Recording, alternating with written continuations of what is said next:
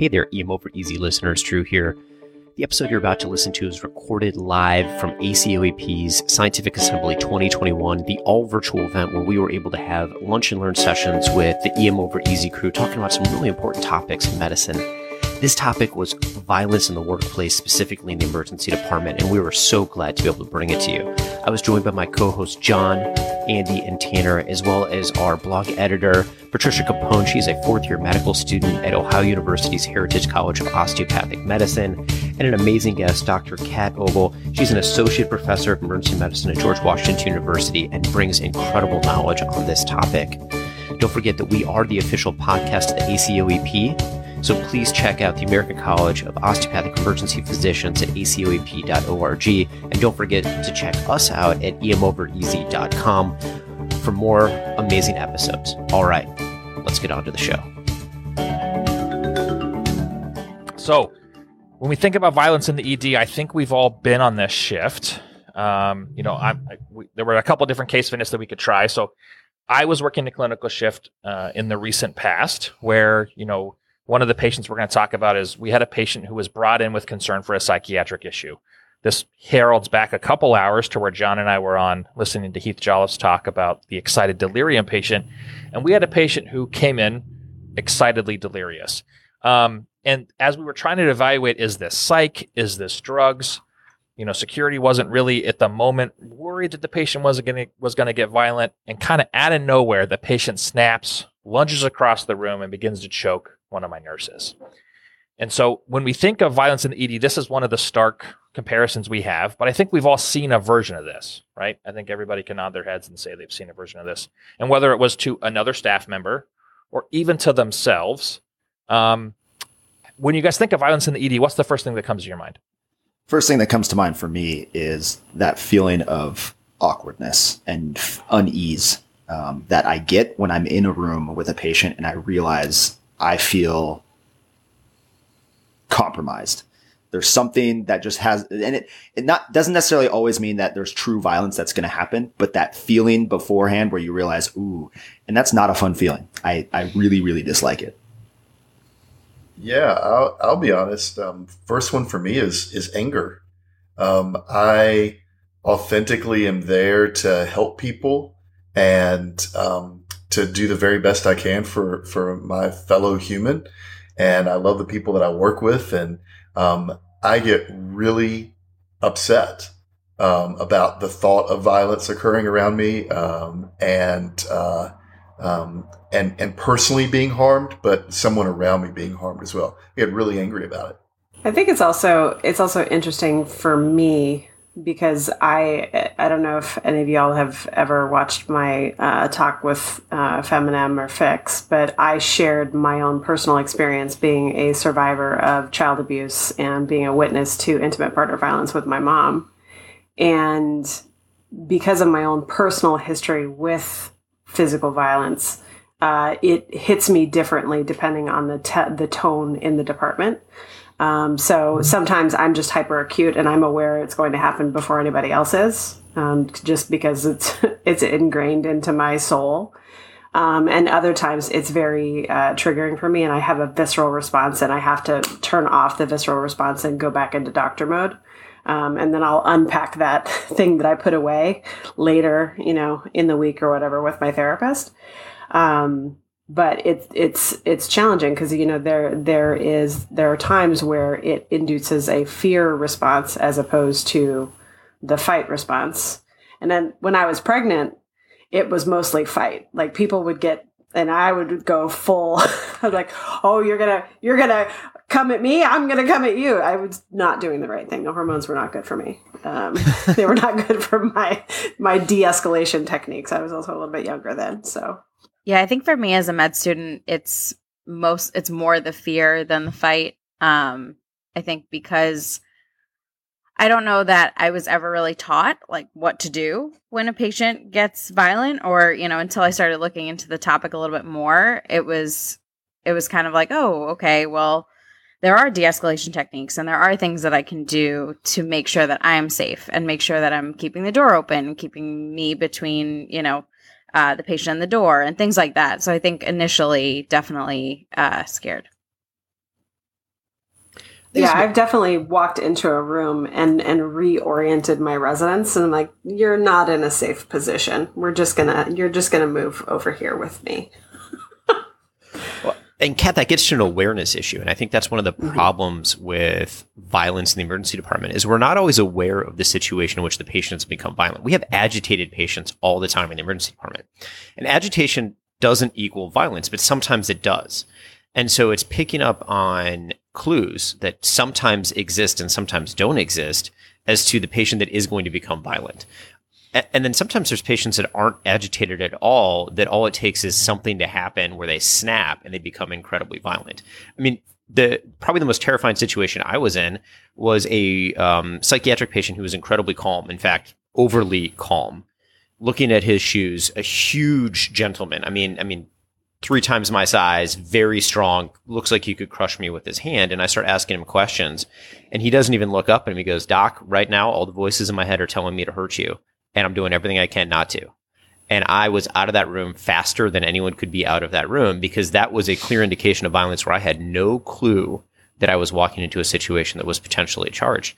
And so awareness is really difficult. And so we, like you pulling your resident out and recognizing, showing them that they're in a bad situation at the moment, they probably had no idea what situation they were in because they thought this is just an agitated patient, that a little medication, a little, maybe verbal de-escalation, I can de-agitate them. But it's a matter of what happens if they continue to escalate. Is violence the next step, or is it just a bigger fighting match, or a bigger yelling match that happens? And I don't know that I have the answer to that either. But that's the really scary and tricky situation to me.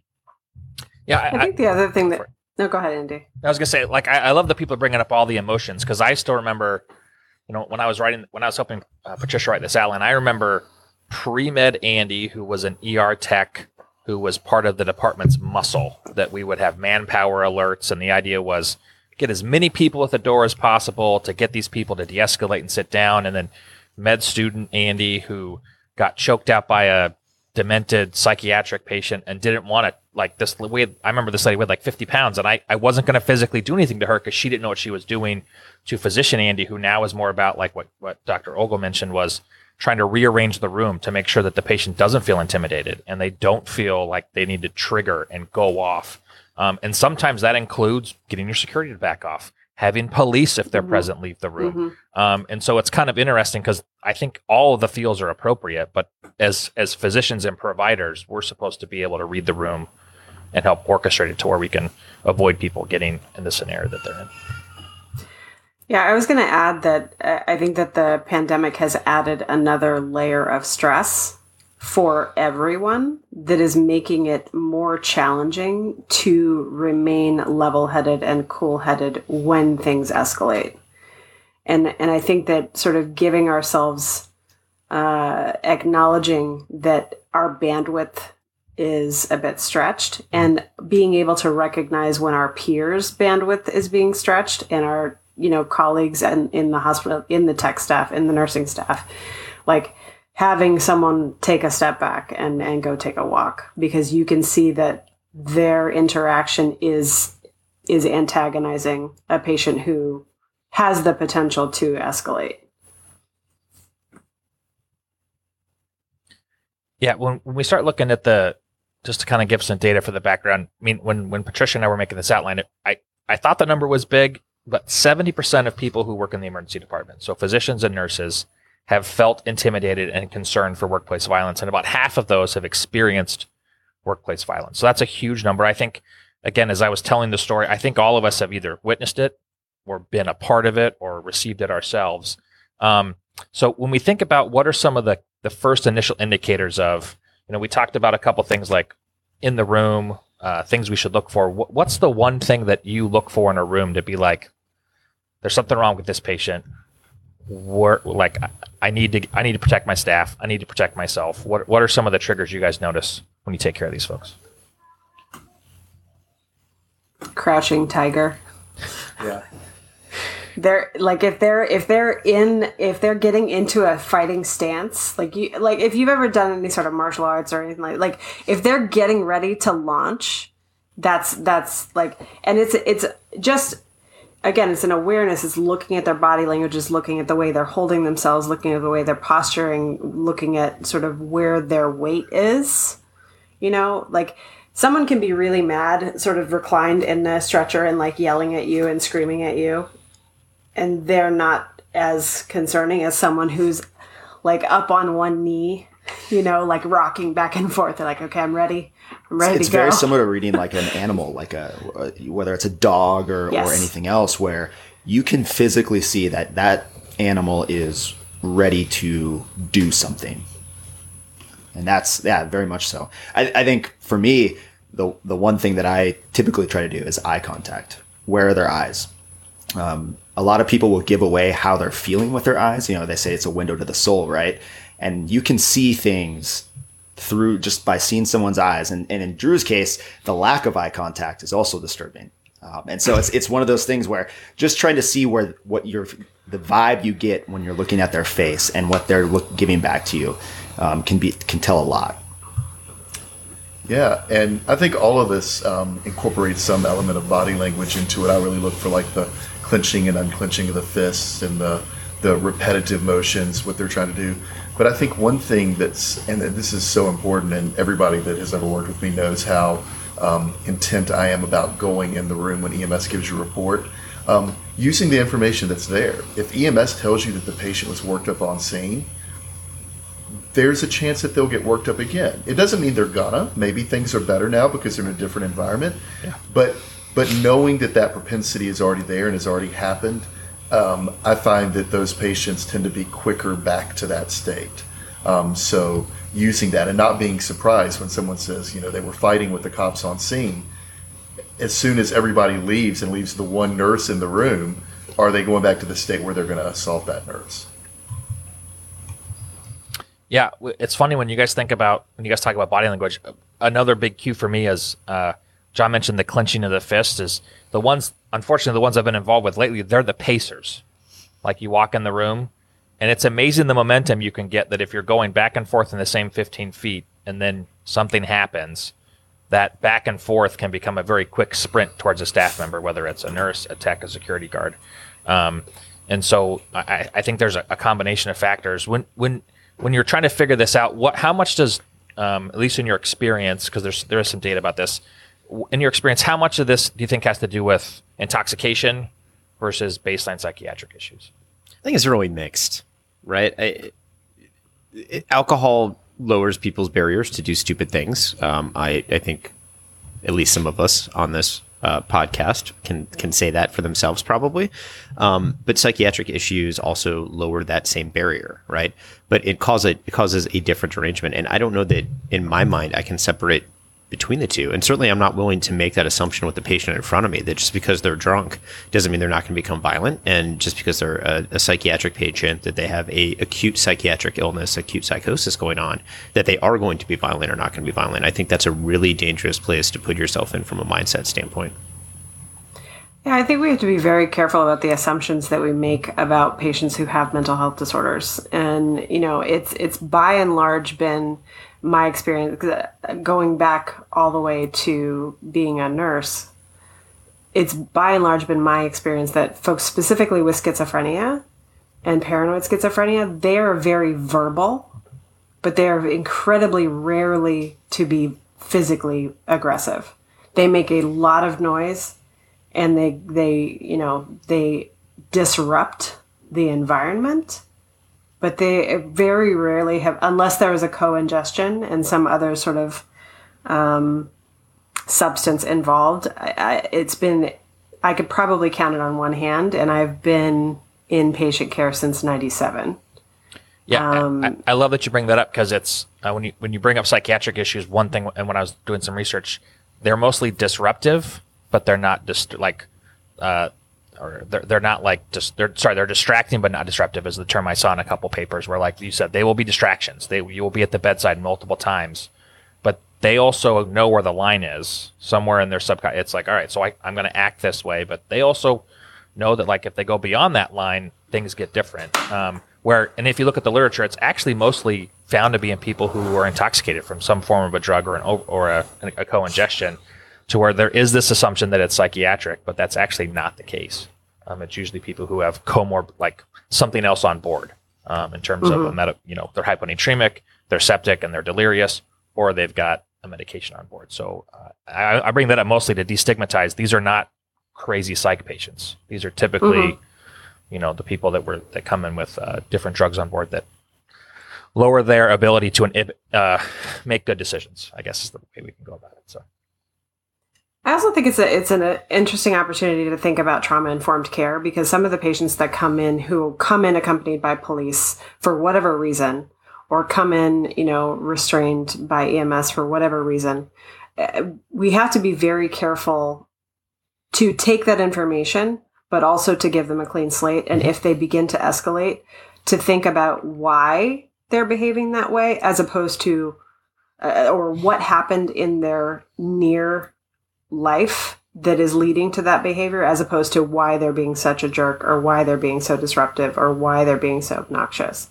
Yeah. Like, what is it that happened in their recent past that's informing the way they're behaving? Because if you can get to the human side of it, a lot of times that's where the de-escalation occurs. Yep. And to that point, one of the things that I like from the EMS providers and that I will ask is, what changed at the scene? What made them calm? And a lot of times you'll find it was X person was led away by police. X thing happened. And so that gives you some informed clues as to how you can keep that from happening again in your own department. If you know that, mom coming back is going to escalate this, let's get everything wrapped up before we let mom come back. Or let's go meet mom out front and get mom's perspective before we bring the two together. And sometimes that requires a change. Some of the positive changes, I try and find positive changes from COVID, are that we're not so quick to bring people back like right now. And that 10 to 15 second pause of, does this person need to be in the room, makes a difference at every level, whether you're an ER tech, whether you're a nurse, whether you're a social worker, whether you're the doc. We think about people coming into the room immediately before we just let that happen. John, I thought you were going to mention your friend Hal, who always seems to de-escalate the situation. Hal Paradol. I know Hal. Okay. Very familiar. Hal and Dro hang out a lot. Yes. So before we get into when and like who do we chemically sedate and who we don't, there's some interesting things in the comments I want to bring up. So, how does this go into effect? So let's say you see workplace violence. We all work in different states. Well, not all of us. Drew and John work in the same state. But how do you go about it? So let's say you've been assaulted. Different pods. You've been assaulted, or you've been a part of an assault. What is your department's view on that? Is it kind of this happened, or is there a formal process on how you guys take care of it? Yes. Yeah, I will say this. This is one of my areas of passion in violence in the ED. It's this stigmata that we've created for ourselves. A lot of places, and I'm not talking about where we're employed specifically. I've looked at a lot of these events, and there are a lot of places that have a written policy and then the reality policy. And the written policy is usually something to the effect of, we have a zero tolerance policy, blah, blah. The reality is often that there is fear and shame and fear of loss of work and repercussions and this perceived stigma of being a victim, and that you're going to be viewed differently by your patients and coworkers, that is incredibly crippling. And I have seen it in my colleagues, and I have been very blessed not to have expressed it 100%, but I've had that feeling before, where if this goes this way, people are going to think this about me, and I write this incredible story. And it has nothing to do with the hospital having a policy of zero tolerance. Honestly, I'm thinking about Patricia here. It just because you had mentioned this earlier, Andy. Medical students are one of the groups I fear about the most. Right? You're on a rotation. You get assaulted by a patient. Not your fault. Everybody cognitively knows that. But how do you feel now? Like if you're injured, you're taking up time with the staff, and now there's this paperwork, and this is a place you really want to come. I mean, that would be mortifying but it absolutely shouldn't be. I mean, you were the victim. Mhm. And also, like, there's no real good place for us to report that, I don't think. Because we rotate around through so many hospitals, it's kind of something that our school has to own. And then, like, I've fortunately never been in a situation where I've physically gotten hurt, but I've seen it. And a lot of times I feel like if you like see violence, but let's say nobody actually gets hurt and we were able to kind of de-escalate, nobody reports that. So I feel like it gets wildly underreported also. Yeah, I think I'm kind of in a similar scenario as med students in the fact that I travel for work and I'm in new places all the time. I have no idea what the process is at any of these hospitals because I'm there and then I'm gone after however many months. So unless something actually happens while I'm there, there's a good chance that that's going to get glossed over. Most likely, I would guess most places have some like reporting system set up because they're probably required to. But the question is how, like John was pointing out, how easy is it to find? How well is it followed up on? And I think that's going to be a really site-to-site basis. Yeah, it's, again, quoting the same study by ACEP, so it was the No Silence on ED Violence study. It said there's often no reporting mechanism for patients or a place for employees. And if one exists, employees, as Tanner mentioned, it's not part of basic training to know where to find it. Reporting violence is time-consuming and may require the victim to appear in court. And then some studies have shown that a large number of employees feel that nothing's going to be done anyways. So why would I put myself through the process of all of it? Why, it's easier to throw it under the rug. So these are all legitimate issues that you guys have all brought up that's been vetted in the research. So what can be done on a systems level? So let's say if we had to design a perfect utopian area where ED violence is not tolerated, and how do we go about fixing it? What are some of the ideas you guys would want to kind of bring to the table? So can we first talk about tolerance versus, existence, right? So I think we work in a lot of places where they're going to tell us that ED violence isn't tolerated. I think that John and I work in a department where they would say that violence is not tolerated. Yeah. But that does not mean that violence doesn't exist. And what we do on a systemic basis is not to actually tell anyone that we have a zero tolerance policy. It's attempting to reduce and mitigate violent acts from being more violent. Is that the right look? So like metal detectors, those are great, right? But it doesn't stop somebody from being violent. It just picks up a knife or a gun or a weapon that they have on them. Mm-hmm. Our security force coming in and hopefully patting down a patient that comes in by EMS. And, if everyone listening hasn't seen the videos from a hospital in Columbus, Ohio from, just under a year ago where somebody made it through via EMS with a gun and there was actually shots fired in the ED. That's a horrifying thing to look at. And that was just on the other side of town from where John and I work currently. And we changed some of our policies because of that, or at least reinstituted some of our policies because of that. But none of this stops violence, and none of this actually says that we have a zero tolerance policy, right? So, because it's what you do on the back end after the violence has occurred that really reinforces the zero tolerance policy. Do we get a restraining order against the patient? How does that even work? Because we're an emergency department and we have to see the patient if they have a medical illness.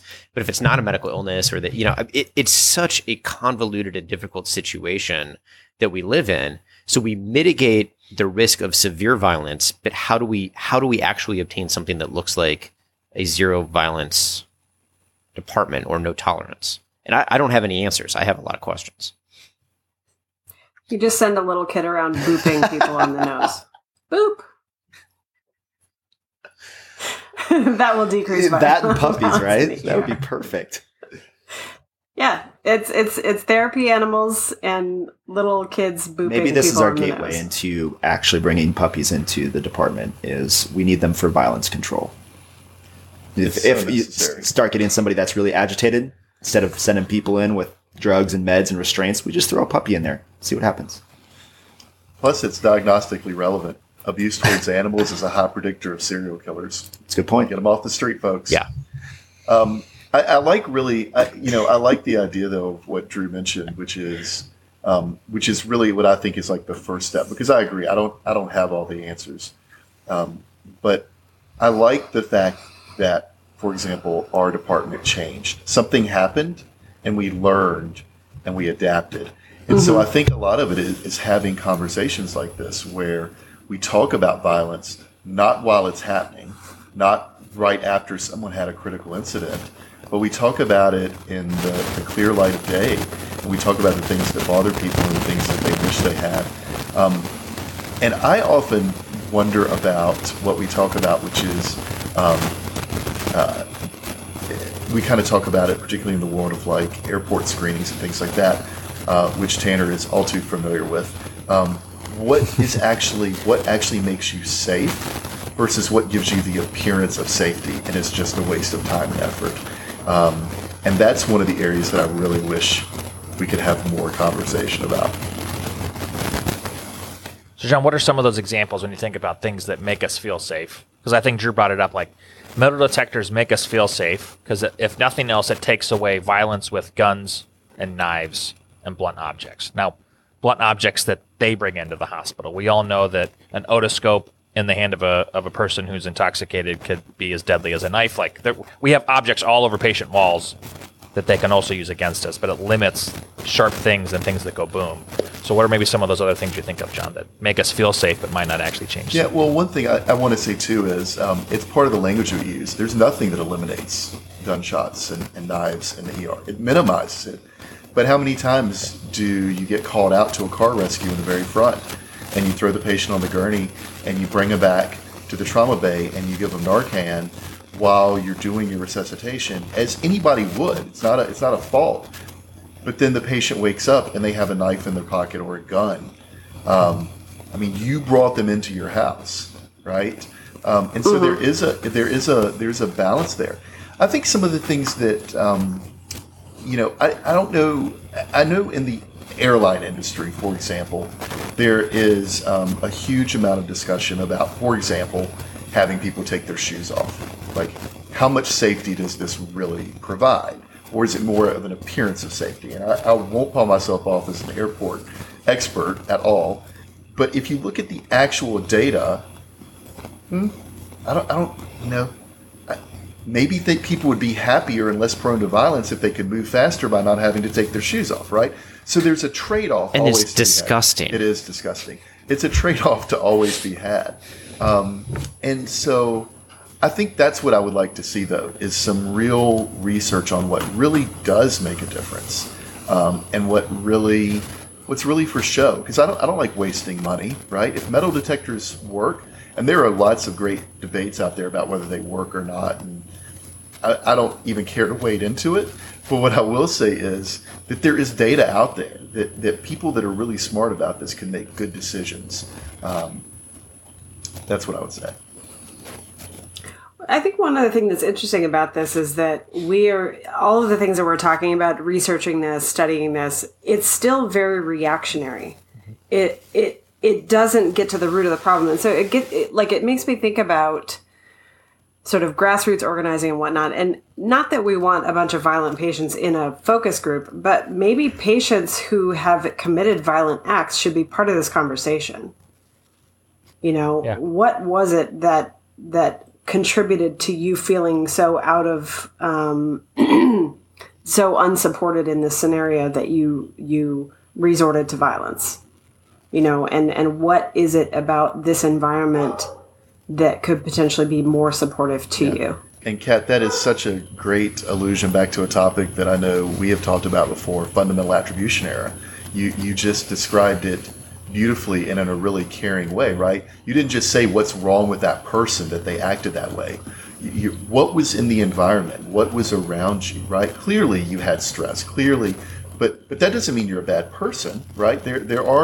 We have all probably encountered people that had a really bad, violent day, and then you see them later or encounter them later, and they're a completely different person. I mean, are they? Or is it just the circumstances they were in? So I really appreciate you pointing that out and avoiding the FAE trap. Yeah, I think when we think about that, it's one of those where I think again, as Kat was saying that, I remember the times where I was able to de-escalate, and I was able to de-escalate just by realizing the triggers in the room. So we bring up, specific individuals. Sometimes security is not the go-to. As much as I love every security officer I've ever worked with, and there are times where they have saved me, they can be a bigger problem than not. You don't have to bring a junkyard dog in to have a conversation with somebody to be realistic. You can just have a realistic conversation.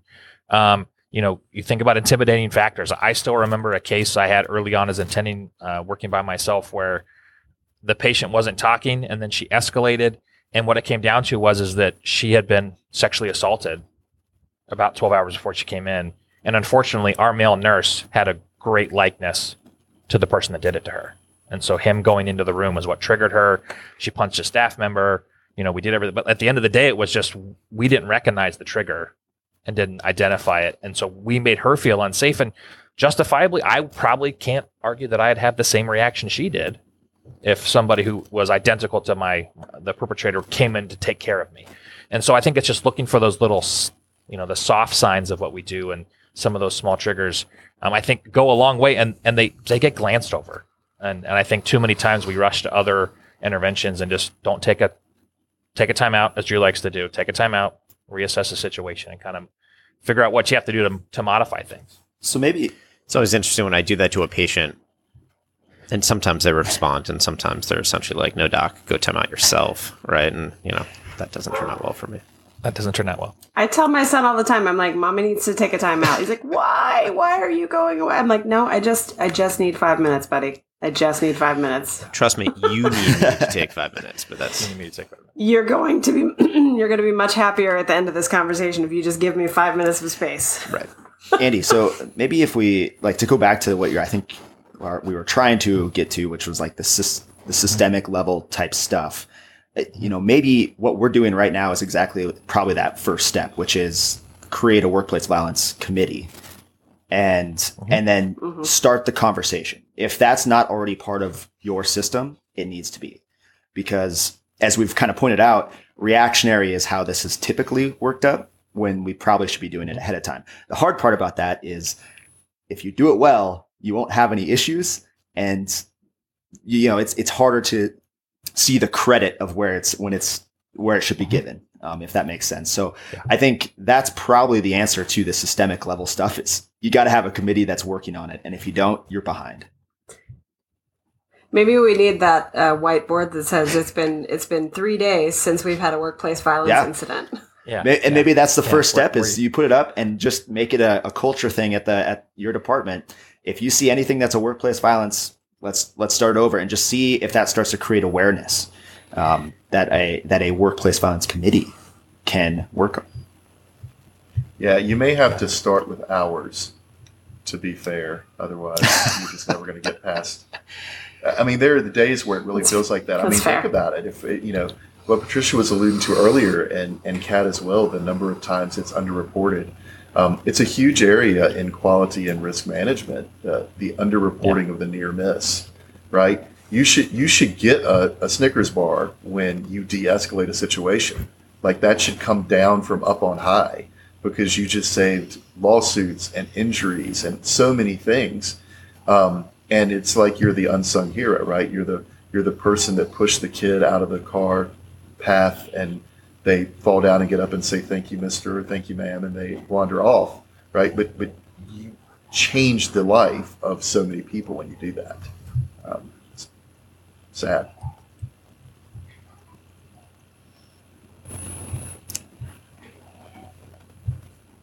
So what would kind of be our... Oh, go for it, Patricia.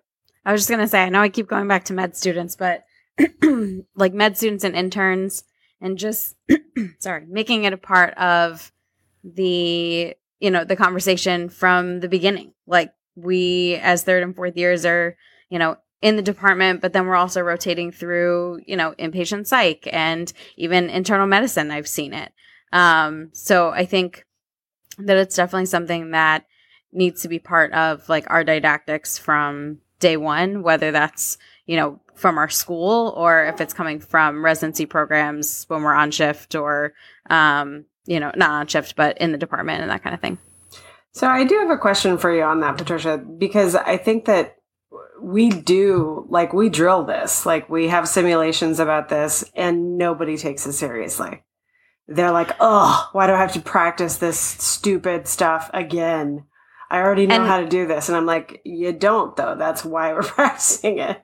Right. But I think it's probably less of an issue with medical students, perhaps, than some of our residents who have gotten a little bit salty.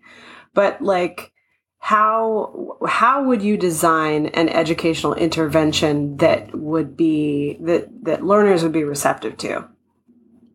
I think it might even be a combination, like it could be a combination of kind of what you were talking about before, where, we can incorporate patients that maybe have been violent before, and that might actually kind of be a little bit more that might hit home a little bit more of, having a patient that said, I was going through this and this is what happened. And this was kind of the breaking point for me. And, and that could be like the start of it. And then, going into more of, these are the things that you need to do to keep yourself safe. And even kind of like Drew was saying with being aware in the room, but also being aware before you go in the room. Sometimes, if you know that you're going in to deliver news that the patient does not want to hear, for example, you're putting them on a medical hold or you're putting them on a psych hold, they're not going to want to hear that they're stuck in the hospital. So knowing that before you go in, and that's not necessarily something that us as med students do, but as residents, it definitely is. And I think that sometimes you might think that it's no big deal because we do it it's something that we do fairly regularly. And so it may just seem like just another procedure that you go through, or, I'm going into, like when you go consent a patient for a procedure or something like that. But it needs to be something that you, like we've been saying, you take those 5 seconds, you take that time out and say, okay, what am I going to do to make sure that I'm safe when I go in and kind of deliver this news? So kind of like we prepare to deliver bad news to patients whose family members have died and that kind of thing. I think, in terms of creating an environment to learn this stuff and be impactful, probably the most impactful moment I've ever had in that kind of a scenario, like where someone was trying to teach us about workplace violence issues and or self-defense, was the day that one of our attendings comes in, Dr. Jordan, and he's a martial arts person who taught us self-defense, like physically the day of didactics, it's, some people are not taking it super seriously, like you pointed out, Kat, and it's a little frustrating. But then ever since then, on that day where I learned how to either A, remove myself, or B, have to try to disarm somebody who is too close to me, I have thought about that so often when I'm in those scenarios. And it has easily been one of the most influential days of didactics that I have had. Because I actually physically had to learn, okay, if I'm caught in a corner or I'm too close to a patient, my actual approach is very different than if I have distance between a patient. And so I think kind of instead of just talking about it, sometimes you have to be put into it. And so having that physical, like trying to, my attending, quote unquote, going after me and trying to assault me and me having to defend myself actually ingrained a little bit of, this is very different than just sitting in a chair and talking about, okay, if you have a violent patient, you should avoid them type of thing. How'd y'all get that past the GME office? What the GME office doesn't know won't hurt them. Were there waivers that had to be signed? I mean, it wasn't. Let's be clear. It wasn't like we were, rolling around doing crazy stuff. But it was more of like going through the motions physically and feeling what it was like to. Instead of trying to run away, you actually are trying to put up like an arm bar or help yourself be safe. And and it, like at the day of, it was kind of a fun, like quote unquote break from didactics because you're physically moving around. But ever since then, man, it has changed the way I look and where I sit or how I'm close to patients because I can now think ahead of time. I hear a didactic proposal for next year on teaching faculty how to teach self-defense. Work begets work, right? That's what, yeah. I'm glad you brought that up, Kat, because it was in my brain, but if I brought it up, it would be shot down. So I appreciate that you brought it up because now the guys, there's some external validation. We can bring it up for another issue. Yeah, and I definitely echo what Tanner's saying because we did that. We organized something like that for the Women in Medicine Club at my school, and it was a really fun time. Kind of like Tanner was saying, like it was really fun. We all got to kind of learn, and one of the OU PD officers came and taught all of us how to kind of defend ourselves. And it was more for like, social settings and when you're walking in the parking garage after work and that kind of thing. But something department specific and like a small ED room and things like that would be really cool. So I think with that, we should, probably start wrapping up here because we're getting close to the end of our time. And I think, maybe some of the main take home points here, from a systems level, it's having conversations like this, right? I think getting people in a room talking about workplace violence, what we're doing, what we're not doing, what we're missing, maybe where our biases are or our blind spots are, and just getting the conversation going if there isn't already one that's happening. And then in terms of individual stuff, we just barely scratched the surface. Your guys' outline is impressively amazing and in depth. So I think this is definitely something we can do some more of in the future. But from an individual standpoint, any take-home points you all have? I think it's realizing that de-escalation should be a skill it's a skill. It's not something everybody's blessed with being good at, but you have to practice and get better at. My de-escalation techniques have changed dramatically over the time I've been a resident and attending, to where I now am almost feel defeated if I can't de-escalate a room, and I feel like it should be a badge of honor. Like I should be as good at de-escalating as I am as intubating or putting in a central line or putting in a chest tube. And so this is a procedure, and look at it that way. That when patients come in violent and angry, de-escalation is a skill that should be part of your repertoire and the standard practice of what we do.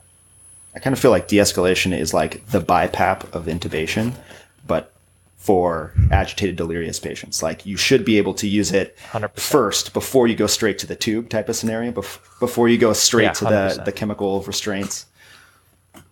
Yeah.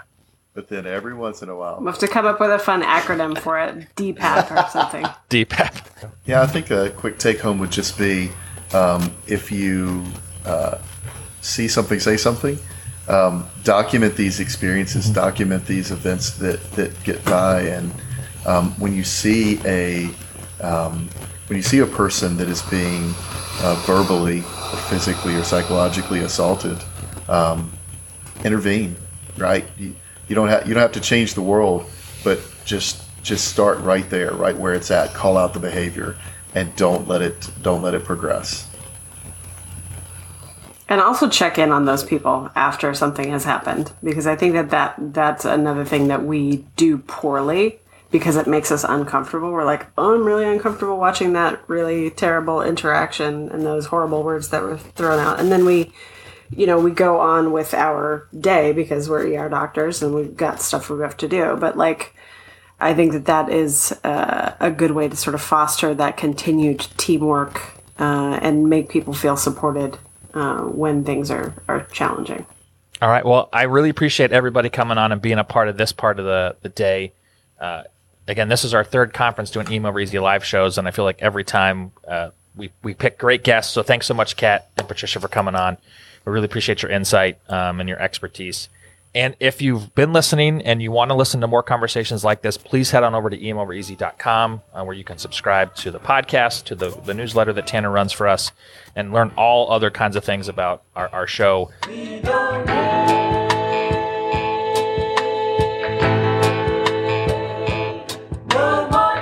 Andy, I have a question before you get started. What? How long did it take to cut your hair yesterday?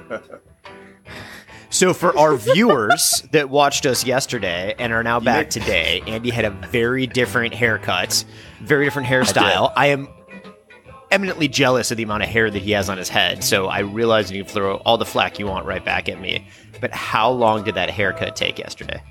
So it was funny. I've been putting off going to the barber. I had this idea I was going to donate my hair to make a wig, and then I don't know. Yesterday was like the crowning moment of I was over it. I was 1.5 inches short. I wasn't going to make it, so I scheduled and I go to the barber, and it was a longer haircut. Like I put 30 minutes to get a haircut. It was about an hour and 10 minutes. When I sat down, she made the comment that I was finally trimming off my neck sweater.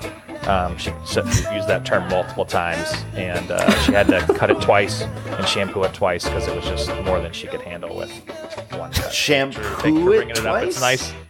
Wow. I mean, that is an hour longer than most of my haircuts because it takes my barber only 10 minutes to find the one hair that grew in the 3-week interim.